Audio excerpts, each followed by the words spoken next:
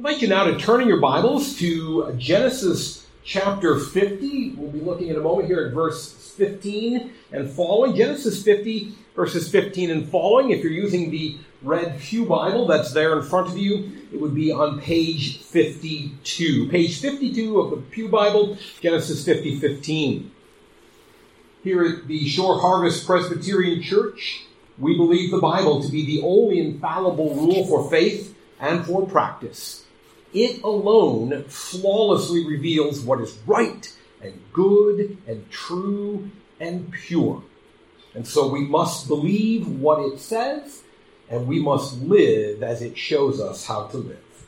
So give heed now to the authoritative word of the Almighty, beginning in Genesis 50, verse 15.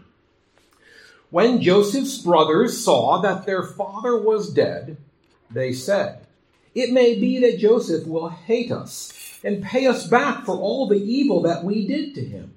So they sent a message to Joseph saying, "Your father gave this command before he died.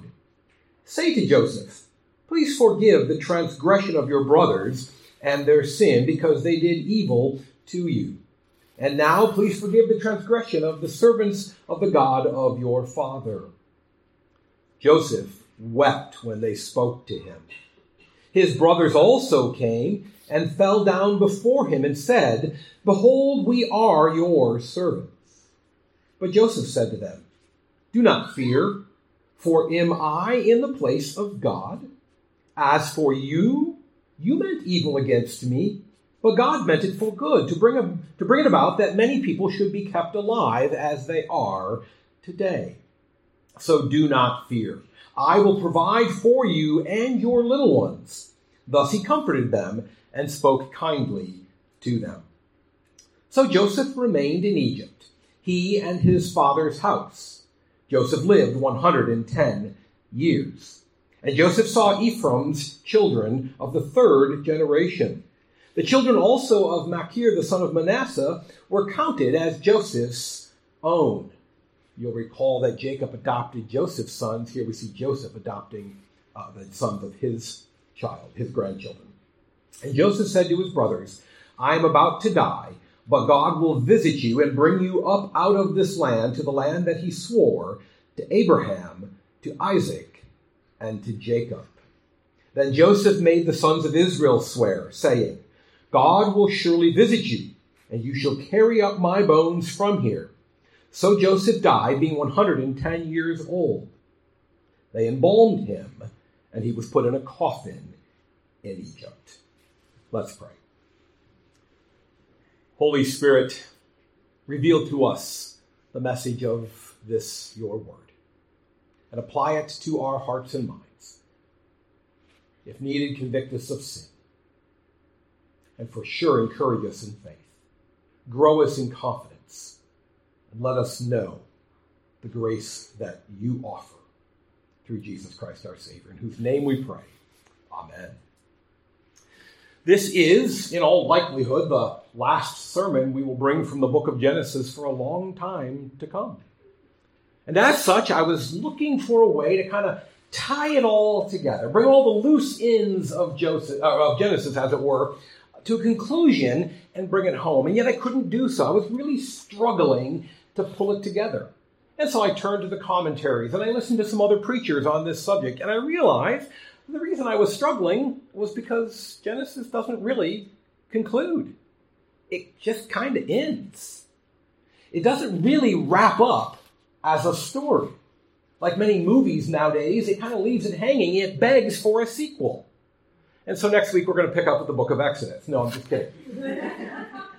It really does beg for a sequel. It asks, it leaves you hanging and wondering what's next. And the clues are right there if we're open to seeing them. It only takes a little bit of literary analysis to realize what I'm saying is true. For example, what is the very last word of the book of Genesis? Look down at your Bible. By the way, it's the same in English and in Hebrew. The last word is Egypt. Now, if you're writing a story to Israelis, to Hebrews, you don't end on that note. A good story does not end with Egypt. And they lived happily ever after in Egypt. And by the way, it doesn't even end with living happily ever after, does it? And Joseph rested in peace ever after in Egypt? You don't end any story, anywhere in any culture, with death. Even biographies don't end in the death of the subject. Rather, they end with telling you about her legacy, or they end telling you, some famous inspirational quote he gave. But no good story ends with death. No good story ends in the world, in the land of your enemy, Egypt. And so we have, by design, a story that comes to an end, but not a conclusion. And it leaves us asking the question, what's next? What comes after this? And to a large degree, we're clued into that by our author, because that's the question the brothers are asking. As their father dies, they're wondering, now what? What's next? Has our younger brother just been biding his time? Has he just been waiting? Our mothers have been dead for some years now. Now our father's dead, and now Joseph is going to let us have it. And I can tell you, sadly, as a pastor, their fear is not unwarranted. I have seen this happen in families. In the midst of planning mom's funeral, before dad's body is even cold, the family begins to unravel. The backbiting, the infighting begins to happen, and it comes a part of the scenes. And always, always, always, it is a function of unresolved sin within that family.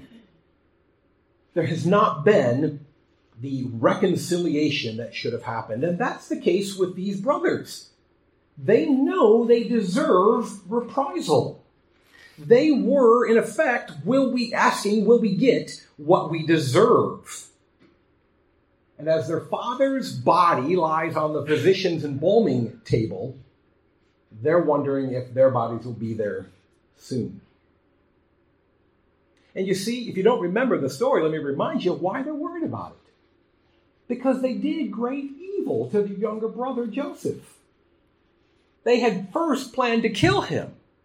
And then they realized if we sell him as a slave, we can make a little profit and we don't have to worry about body disposal.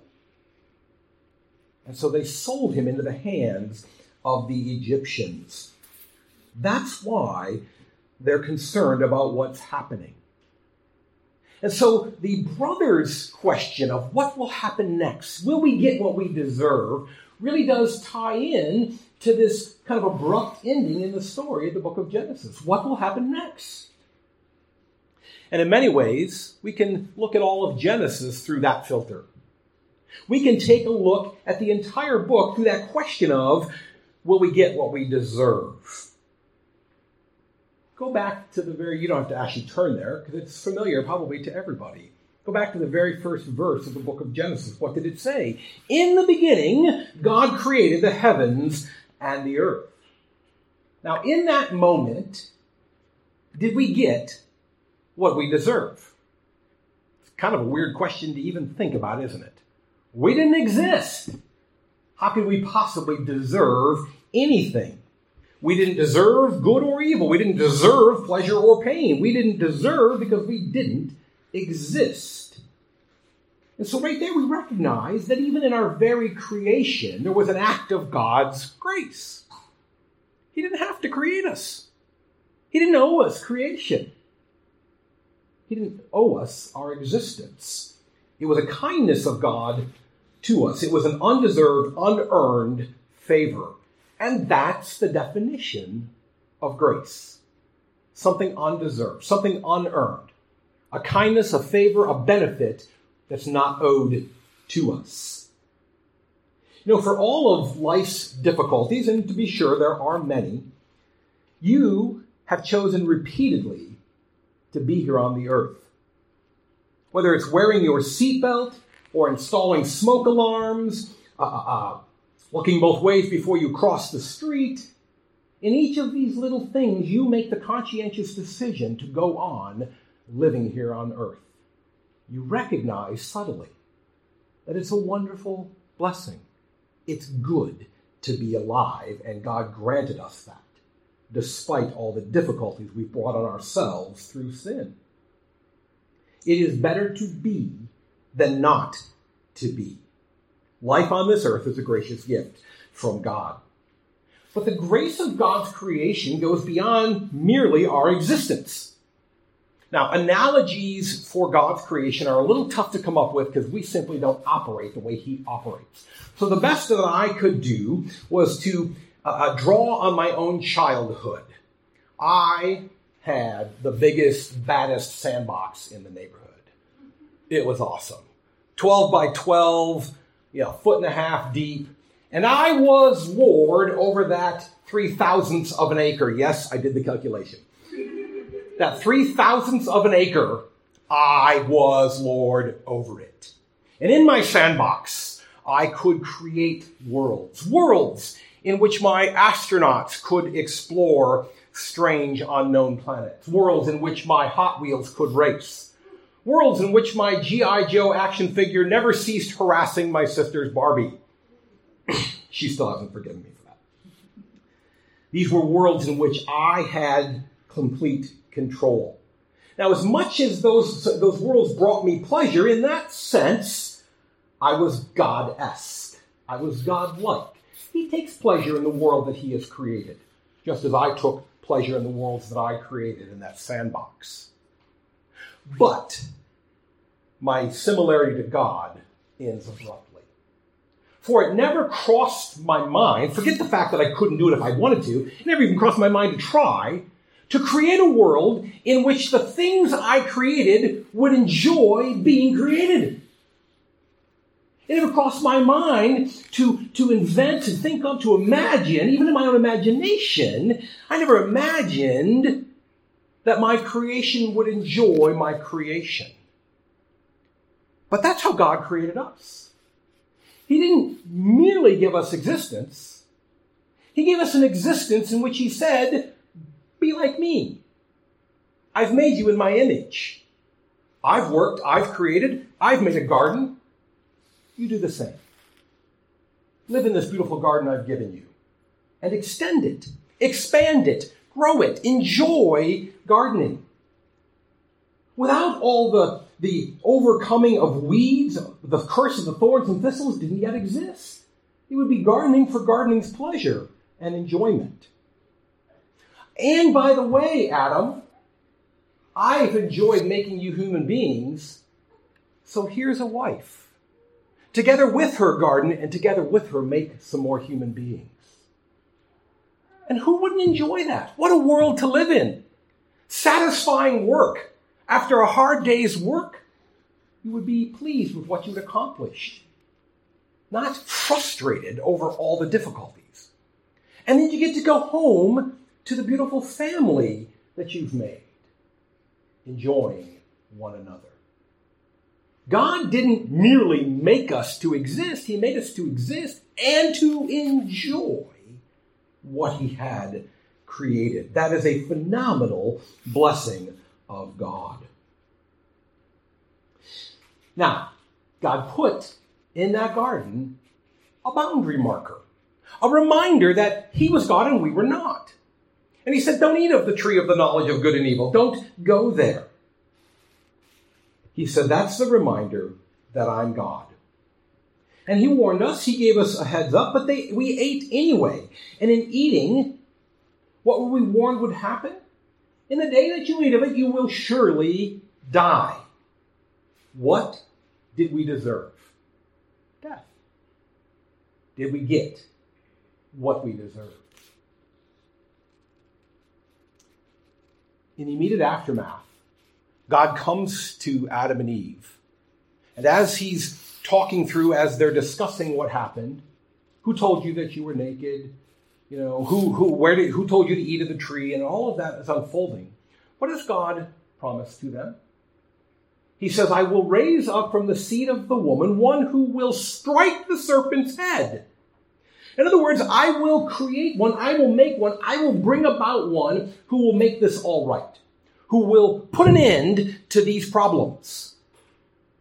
Not only did they not immediately die, but they received a promise of hope for the future, of a day in which that God would make right what they should have made right.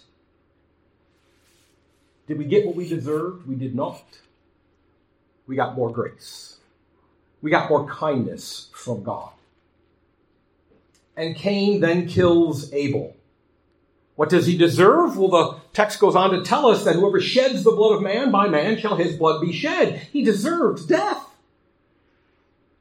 But God lets him live. Not only does God let him live, God puts a seal of protection on him so that no one will kill him, so that he will live out a full life and die of natural causes. And does Eve deserve a replacement for having lost Abel? It's hard to say that she is a sinner, that she and her husband Adam would have deserved another child, and yet what does God give them? He gives them Seth. A child who believes, who obeys, who grows up to be a worshiper of God. Did we do, in the aftermath of all of that, did we learn to obey? Did we learn to follow God? Well, what do we read in Genesis 6? The Lord saw that the wickedness of man was great in the earth, and that every intention of the thoughts of his heart was only evil continually. Now, had I had the cleverness in my sandbox to create creations that would have enjoyed my creation, I suppose that something sounded better in my head. Had I had that kind of cleverness, I would have been outraged and furious had they rebelled against me and decided they were going to go do their own thing. And I would have taken the garden hose and sprayed it and obliterated all the sandcastles and started over again. And you said, well, that's what God did. Except he didn't fully obliterate us, did he? Yes, he reminded us of the threat. Yes, he reminded us that there are consequences for unrepentant sin. And the flood came. But he graciously preserved a remnant of humanity. Noah and his family were kept safe. And in the aftermath of the flood, what did God do? He sent the rainbow. He sent the promise, the covenant. I'll never do this again. I'll never wipe out the earth with a flood again. Again, we did not deserve that. It was a kindness, a grace of God that we had not earned. Fast forward. Abram is living in Ur, marrying his sister, worshiping the gods and goddesses of the Mesopotamians. What does such a vile behavior deserve? But God calls him and redeems him and saves him and makes him the father of all the faithful and makes him a great nation. And he is enshrined forever as one of the most important human beings to ever live. He flees a famine. He goes to Egypt. And what does he do there? He lies about his wife. And what comes of that?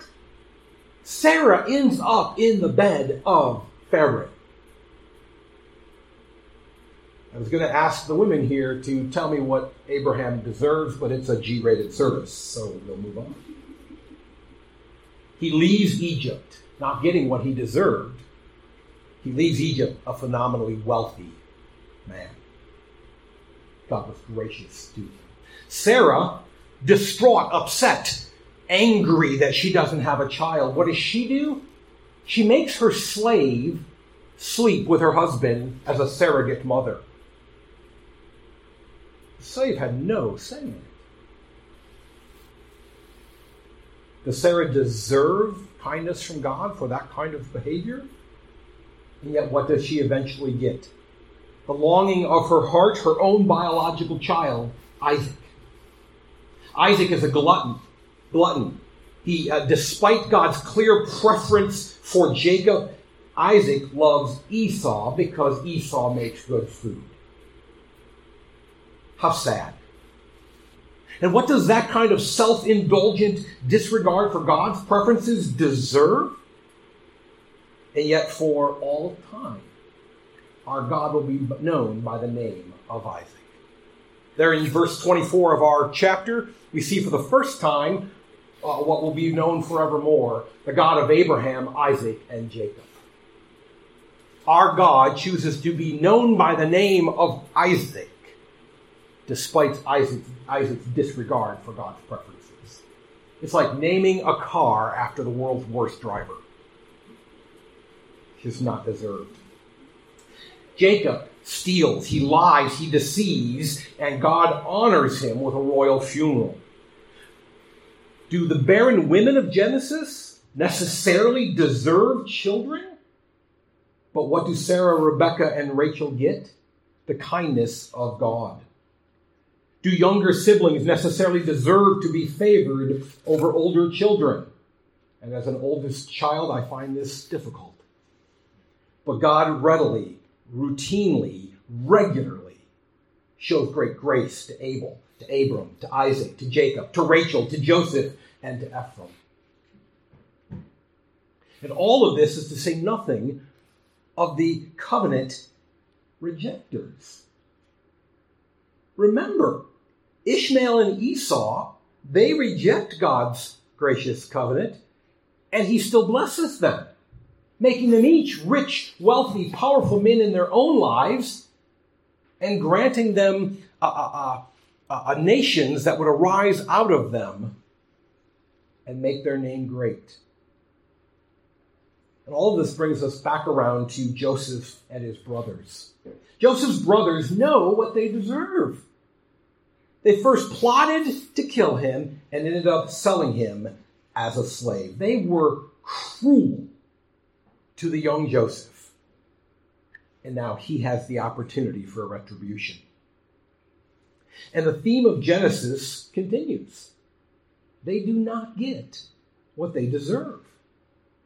Not only does Joseph not exact retribution, he actually goes further and blesses them.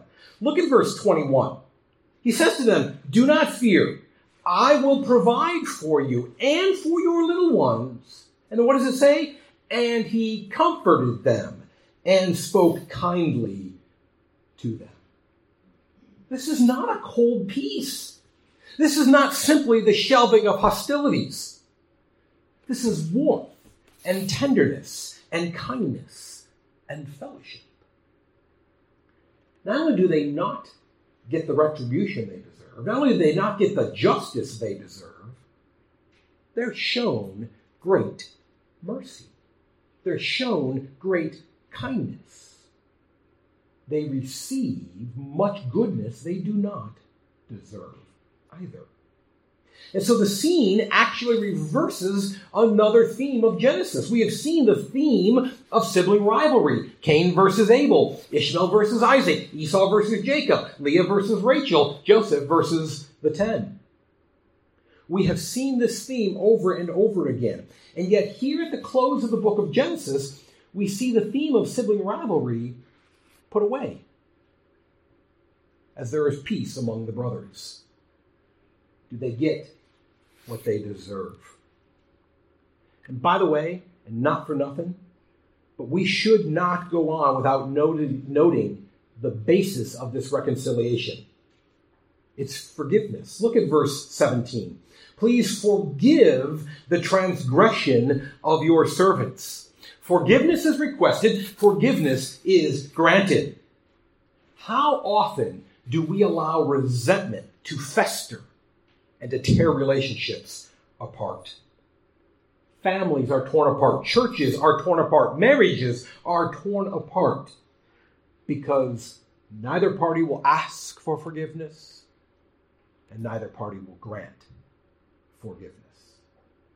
What we see here in the brothers is the humility to seek forgiveness, and in Joseph, the grace to grant it.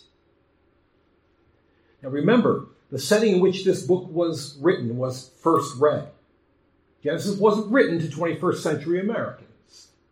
It was instead written while the Israelites are wandering in the wilderness on their way from the slavery in Egypt to the promised land. The Israelites have only recently come out of slavery in Egypt, and they're hearing this story, and they understand where the family is headed. They understand what comes next in the end of the book of Genesis. The bondage, the hardship, the 400 years of tribulation and trial. They get all that is set before Joseph and his brothers. And they understand, as we must understand, that the only way this family is going to survive that kind of difficulty, that kind of furnace of intensity, is if they are united to one another.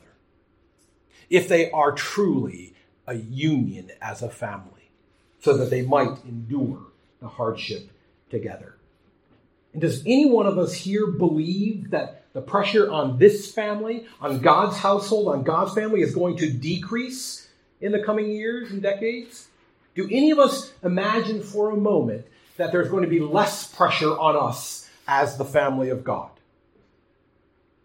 You know, it's so-called Pride Month.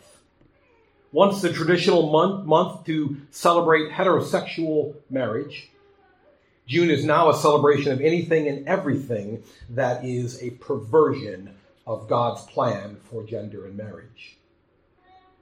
And when that is the direction the world is headed, can we believe for even a moment that a conservative, Bible-based church such as this is going to have an easy go of it?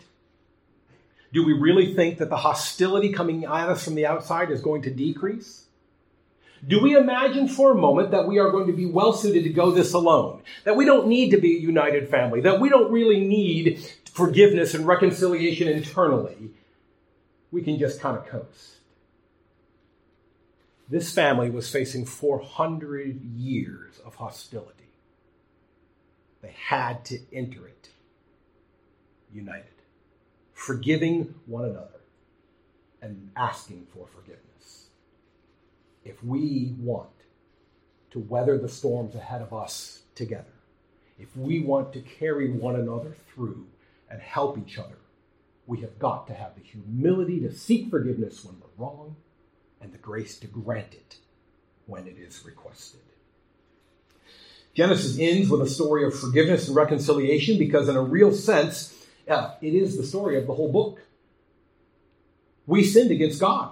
But rather than getting what we deserved, immediate death, we got the promise of one who would come and stomp on the serpent's head, ending his threat to us. Rather than perishing in the flood, we got the rainbow promise that God would never do that again. Rather than the pain and hardship of childlessness, which, by the way, would be a fitting thing in light of the curse on childbearing, but rather than that, long-barren women become mothers. Rather than punishment, men become wealthy. Rather than revenge, brothers get forgiveness and love. The story of the book of Genesis really is a story of an ongoing process of reconciliation. And to be sure, Genesis does not name a baby born some 2,000 years later in the little town of Bethlehem.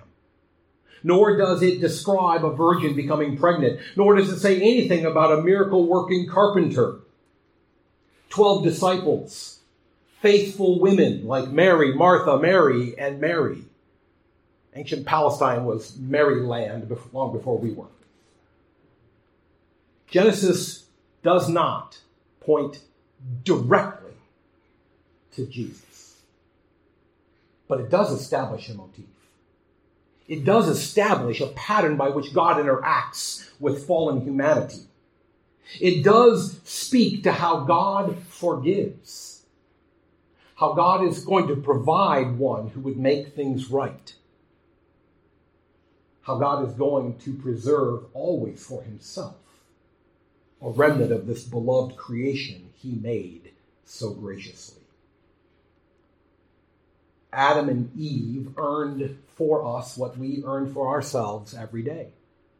The wrath of God and the right to die.